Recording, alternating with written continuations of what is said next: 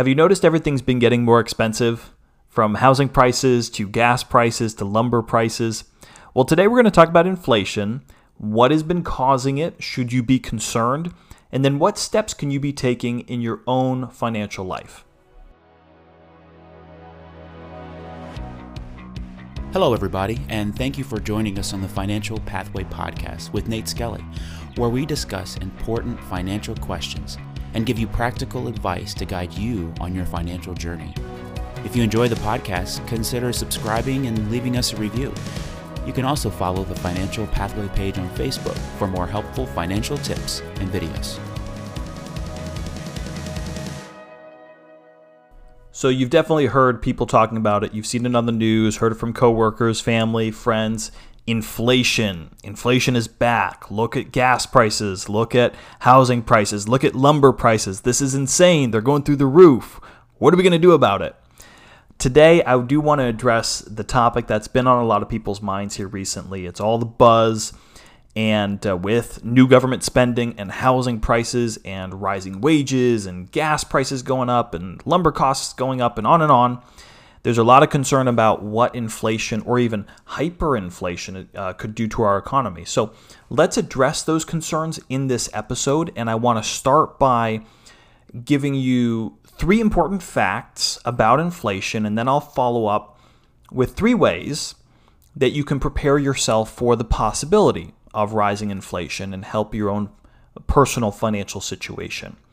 So let's start first of all with understanding what is inflation, because for as much talk as there's been about it, I think we might not all be on the same page with understanding exactly what inflation is, though. Inflation is the decrease in purchasing power of a currency over time. Or, to put it on the flip side, inflation refers to the fact that the prices for the same goods and services often rise over time. Case in point, today a gallon of gas is about $3 a gallon, or at least it is where I live in Pensacola, Florida. Maybe it's a little bit more, a little bit less where you are. I remember when I was a kid, which is not all that long ago, okay, that gas was briefly below $1 a gallon. I remember seeing it as low as 84 cents a gallon. That wasn't the norm. Usually it's probably about $1.50, $1.75 for most of the time I was growing up. Now, my grandfather, he remembers seeing gas at 15 cents a gallon. That's inflation. That the price of the same good, a gallon of gas, has steadily increased over time. In 1950, you could have bought a brand new house for $10,000. Today, you probably couldn't even make a decent down payment with that same amount. So here's what's kind of crazy. If you took $10,000 in 1950 and buried it in the ground and then dug it up today, you would have lost a lot of purchasing power over the years. That same $10,000 will not buy you nearly the same amount of goods and services that it would have 70 years ago. Now, inflation is not a new phenomenon. This is not something we just have seen in the last 20 years. For the vast majority of American history, we've experienced inflation to some degree. Historically, the rate of inflation has been about 3% a year. So your regular goods and services, your food, your clothing, your travel, your transportation, on average, goes up about 3% a year. Now, some things go up more than that, some things less, but again, on the whole. Now, some years, inflation has soared. Like back in the 1970s and early 1980s, we saw a big spike in inflation. Prices really jumped up. But there's also been some short periods of deflation. That means prices going backwards, actually going less than they used to be. Those times have been brief. The last time we saw deflation in this country was during the Great Recession of 2008, and that was a brief time. Sometimes we have disinflation, which is just prices staying steady. But again, for most of our history, we've seen inflation at a modest rate, about 3%. No more recently, in these last 20 years, the rate of inflation has been closer to 2%. And by the way, the Federal Reserve, our central bank, their target rate is 2%. They would ideally like to see inflation increase about 2% a year. Now, we may get into that in a whole other episode as to the Federal Reserve's role and why they want to see inflation, but that's the reality. That's the reality of our situation. We'll get to the Federal Reserve and their influence on this equation here later in the episode. So for most of our history, we've had inflation at some level. For the most part, it's been pretty modest. But recently, in the last few months, we've seen quite a jump. So why are we seeing that right now? What is causing this jump in prices? Why is everybody talking about inflation right now? So now that we understand what inflation is, and deflation, which, by the way, deflation may sound great, like, oh, prices going down. We would love that. It's really not good. In fact, it's actually pretty bad for the economy, because when prices go down, profits, companies are struggling, stock prices are dropping, earnings are dropping, stores are not hiring, wages are going down. It's this domino effect that ripples through the economy and actually is not good. So it sounds good, but in reality, it's not so good. But number two, second fact, is what is causing inflation right now? What are the influences that have led to this jump in prices in at least some segments of our economy? Well, it's really a combination of factors, and it's important that we understand that it's not one thing, that it is a combination here. Well, let's start with the increase in money supply. So current administration and past administrations have really ramped up government spending. Back in the 1990s, we actually ran a government surplus, if you can believe it, where we actually brought in more tax money than we spent as a government. Those days are way behind us, because ever since the early 2000s, government spending has been way higher than government revenue. And we really took that to the next level these last couple of years with the coronavirus, because sort of the emergency of the moment prompted direct payments to Americans, small business loans, unemployment benefits. So we really ramped up spending to an unprecedented level. So all of that increase in the money supply factors into inflation. The more currency we have in circulation, the less the money is going to be worth, and that's really not hard to see that connection there. On top of that, interest rates are still at all-time lows, so it's really never been easier or more beneficial for a borrower to borrow money, because whether it's mortgage rates or business loans or whatever type of loans, they're at their lowest rates. So it really incentivizes businesses and individuals to borrow to finance their houses, their cars, their business ventures, et cetera, et cetera. So that means more money in circulation. The easier it is to borrow money at lower rates, the more that injects money into circulation, widens that pool of money, and leads to a lessening of the value of the individual dollar. So that's factor number one. Increase in money supply is certainly part of this equation. But reason number two is that we're at a weird time in history now, because we're coming out of the coronavirus. For most of the countries that were affected heavily early on, their cases are declining rapidly, and economies, states, are opening back up. And so a lot of this pent-up demand is now rushing back into the economy, but the supply is not there. The economy is slowly trying to shift back into gear, but it hasn't really been incredibly smooth. Production, distribution channels, they were halted in a lot of cases for months.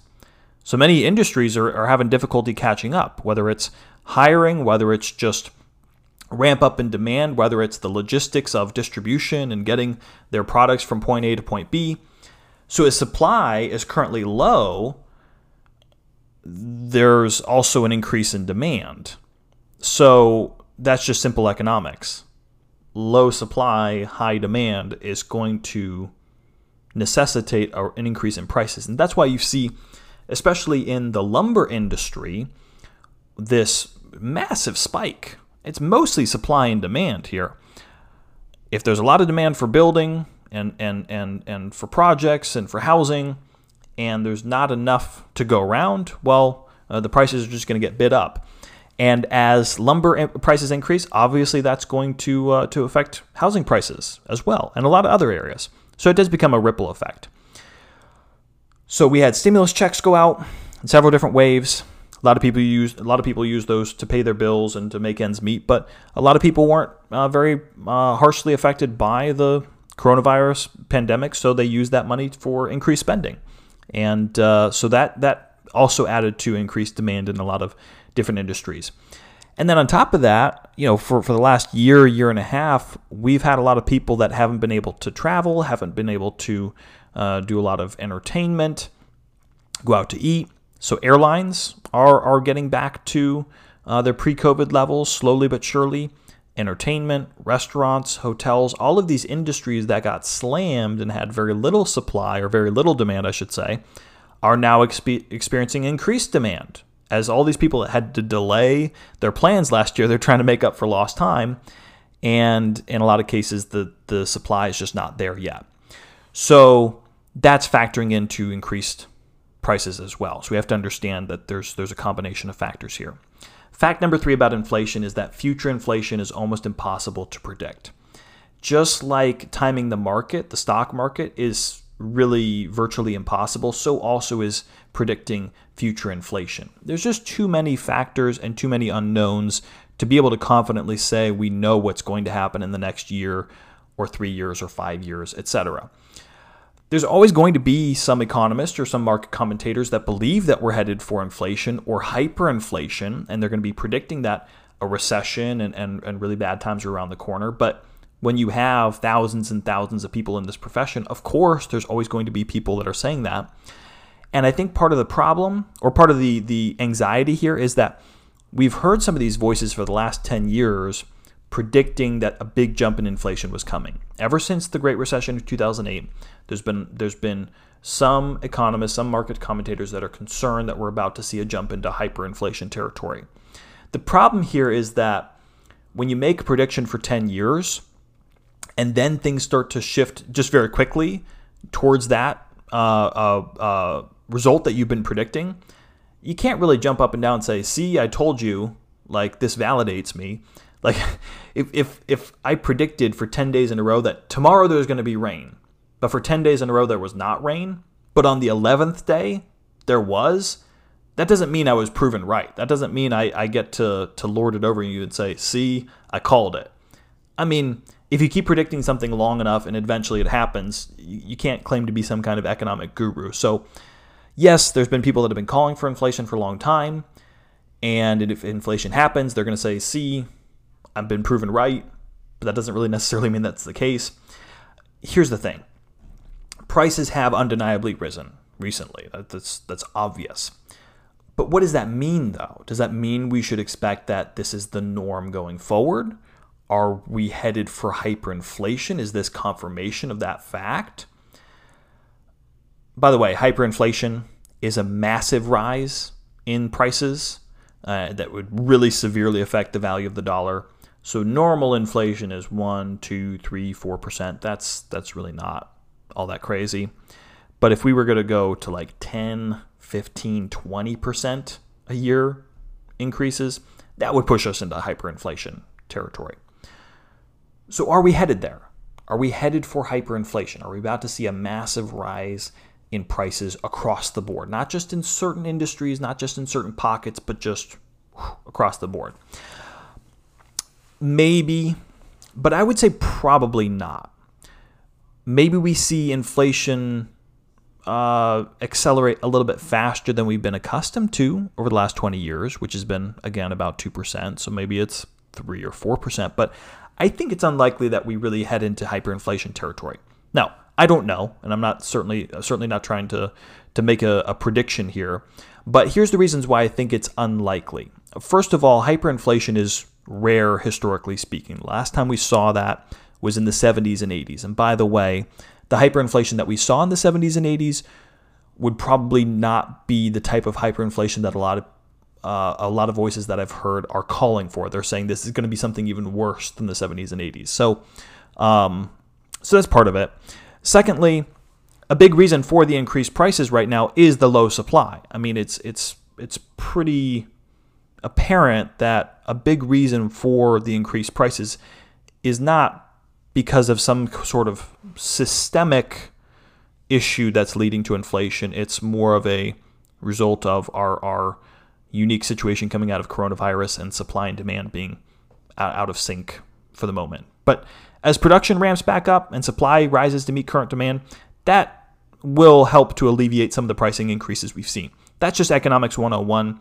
If there's low supply and high demand, somebody's going to step in to fill that vacuum and see that business opportunity and provide that extra supply to meet that demand. That's just what's going to happen. It may take a little while, but that's just how capitalism works. And then thirdly, the third reason why I think hyperinflation is unlikely is we have the Federal Reserve in place, and it has a vested interest to try to keep us away from hyperinflation. Here's the way I like to think of it. Think of somebody blowing up a balloon, and they've got two cactuses. On one side, the cactus is hyperinflation, and the other cactus is deflation. And the Federal Reserve blows up their little balloon, which is the U.S. economy, and they kind of toss it up into the air, and they want to keep it away from both cactuses, right? And if the wind starts to blow the balloon towards hyperinflation, they're going to try to tap that balloon and bat it back the other way. But if they hit it too hard and it starts going for deflation over here, then they're going to bat it back and try to keep it in that perfect medium zone. They don't want to go to hyperinflation. They don't want to go to deflation. As I said before, they're going to try to keep it about 2% inflation. That's kind of the sweet spot for them. Now, again, that's a really oversimplified example. Maybe we'll spend an episode talking about the Federal Reserve and what measures they put in place to sort of manage the money supply and to try to keep us from deflation or hyperinflation. But that's a good way to think of it, at least.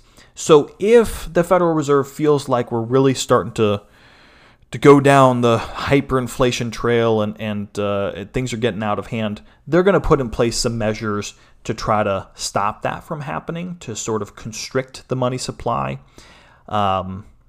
That's not a guarantee that they can stop it. Certainly not. The Federal Reserve has a lot of power and influence, but they're not all powerful. So we'll see what happens there. But for those reasons, I think it's unlikely that we should be in a panic mode or think that hyperinflation is imminent. Maybe an increase in inflation, yes, but it's important to just understand the context of all of this. So bottom line, how does this all affect you? How does rising inflation influence your financial bottom line? Are there steps you can take to help your own financial situation with inflation rising? Which, remember, inflation is almost always rising. Just historically, that's been the case. So 3 suggestions, 3 things to keep in mind. Number 1, it's important, if you're investing for the long term, to invest in assets that have outpaced inflation historically.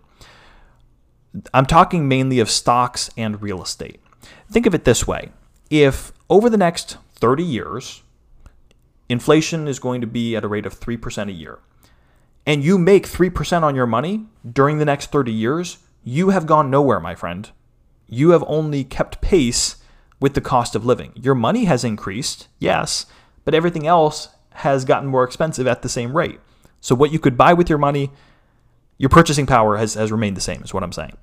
But stocks and real estate have historically outpaced inflation, meaning if inflation's 2 or 3%, the stock market has returned over the long term 8, 9, 10, 11%. Real estate in that similar vein, depending on which time frame you're looking at. So that means your purchasing power increases. It runs away from inflation and does better than inflation. So that means the money that you're setting aside for the future will be able to buy you more goods and services in the future than you can currently buy now. That's really important. And you say, what about gold? Well, I'm glad you asked. I hope you'll go back and listen to episode 27 because I answer that question in a lot more detail. I think a lot of times when people hear inflation, they think, oh, just put money in gold. I would be very careful about that. Please listen to that episode, do some more research on gold and understand historically its role and its long-term return. I think it's important to understand where gold does and doesn't help. One last thing on the investment side, as far as how this can help your investments, is considering TIPS, Treasury inflation-protected securities. You have your regular bonds where you get a stated interest rate of return for the loan for your loan you're buying a bond from the government, from a corporation, and they're paying you interest in return. And then at the end of the bond, you get your principal back. That's essentially how a bond works. TIPS, Treasury inflation protected securities, will have a measure in place to help guard against the increase in inflation. For sake of time, I'm not going to try to go into explain the mechanics of how it works, but if you're concerned about inflation, those are a good thing to research. Talk to your advisor about whether or not they're a good fit for your portfolio, but that can be helpful. Number 2, advice, tips for rising inflation. Take advantage of low interest rates on debt. Think about how interesting this is where we're at in interest rates right now. They are so low that I've seen mortgage rates 2.5% easily, some even less. If inflation is going to be 3% for the next 30 years and you just bought a 30-year mortgage at 2.5%, that's really good. Now, I get that you're going to have to pay more than the cash value, but because over the next 30 years, the value of the dollar is going to decline faster than the rate of interest that you're paying on your loan, in a sense, that's almost a net win for you. Now, I'm certainly not trying to encourage you, hey, interest rates are low, so just go borrow money even if you don't need to. No, I'm definitely not saying that. But if you're in a position where you're either trying to refinance or buying a home, that actually is pretty advantageous when you consider what inflation does to your purchasing power over time and how a low interest rate really keeps you at pace with the decrease in purchasing power. And then number 3, and maybe most importantly here, is focus on what you can control. Whenever we get into situations like this where people are worried about inflation and what's going to happen with prices, it's really not something you can control. You have no ability to change that, just like you have no ability to change spending in Washington. I mean, to the degree that you can vote, but practically speaking, you have no influence there. The stock market, ups and downs, there's a lot of things that are outside of your control. So you really shouldn't waste time worrying about them, being anxious, getting worked up. It's not helpful. It's not healthy. Instead, focus on what you can control. And there's a lot of things you can't. You can focus on the skills that you build in your work and in your personal life. You can work on your financial knowledge and know-how. You can work on your own spending habits, your saving habits. There's a lot of things that you have 100% control over. Those are going to be much more impactful and much more worth your time. So in times like this, when there's inflation and it's a big question mark and you feel like, I don't know what's going to happen, try not to get too focused in and too anxious about something that's outside of your control. Instead, focus in on what you can do to improve yourself in your job, in your family, your relationships, your personal finances. And that's what's going to set you up for success no matter what comes down the road, be it inflation, recession, or good things in the economy as well. So I hope that was helpful to you. If you do have more questions about inflation, of course, you can feel free to send me an email, info@nateskelly.com. As I mentioned in our last episode, I have a new feature on my website where if you want to schedule a call with me, a complimentary 30-minute phone call, you can schedule that on the website and pick a time that works for you. So I hope you'll take advantage of that if that's something you're wanting to do. Thanks so much for listening to this episode. I've got a great episode coming up in 2 weeks. We have Kerry Schmidt, and I'm looking forward to having that conversation with him and then sharing that with you here very soon. And I hope you tune into that. Thanks for listening, and I'll see you on the next episode.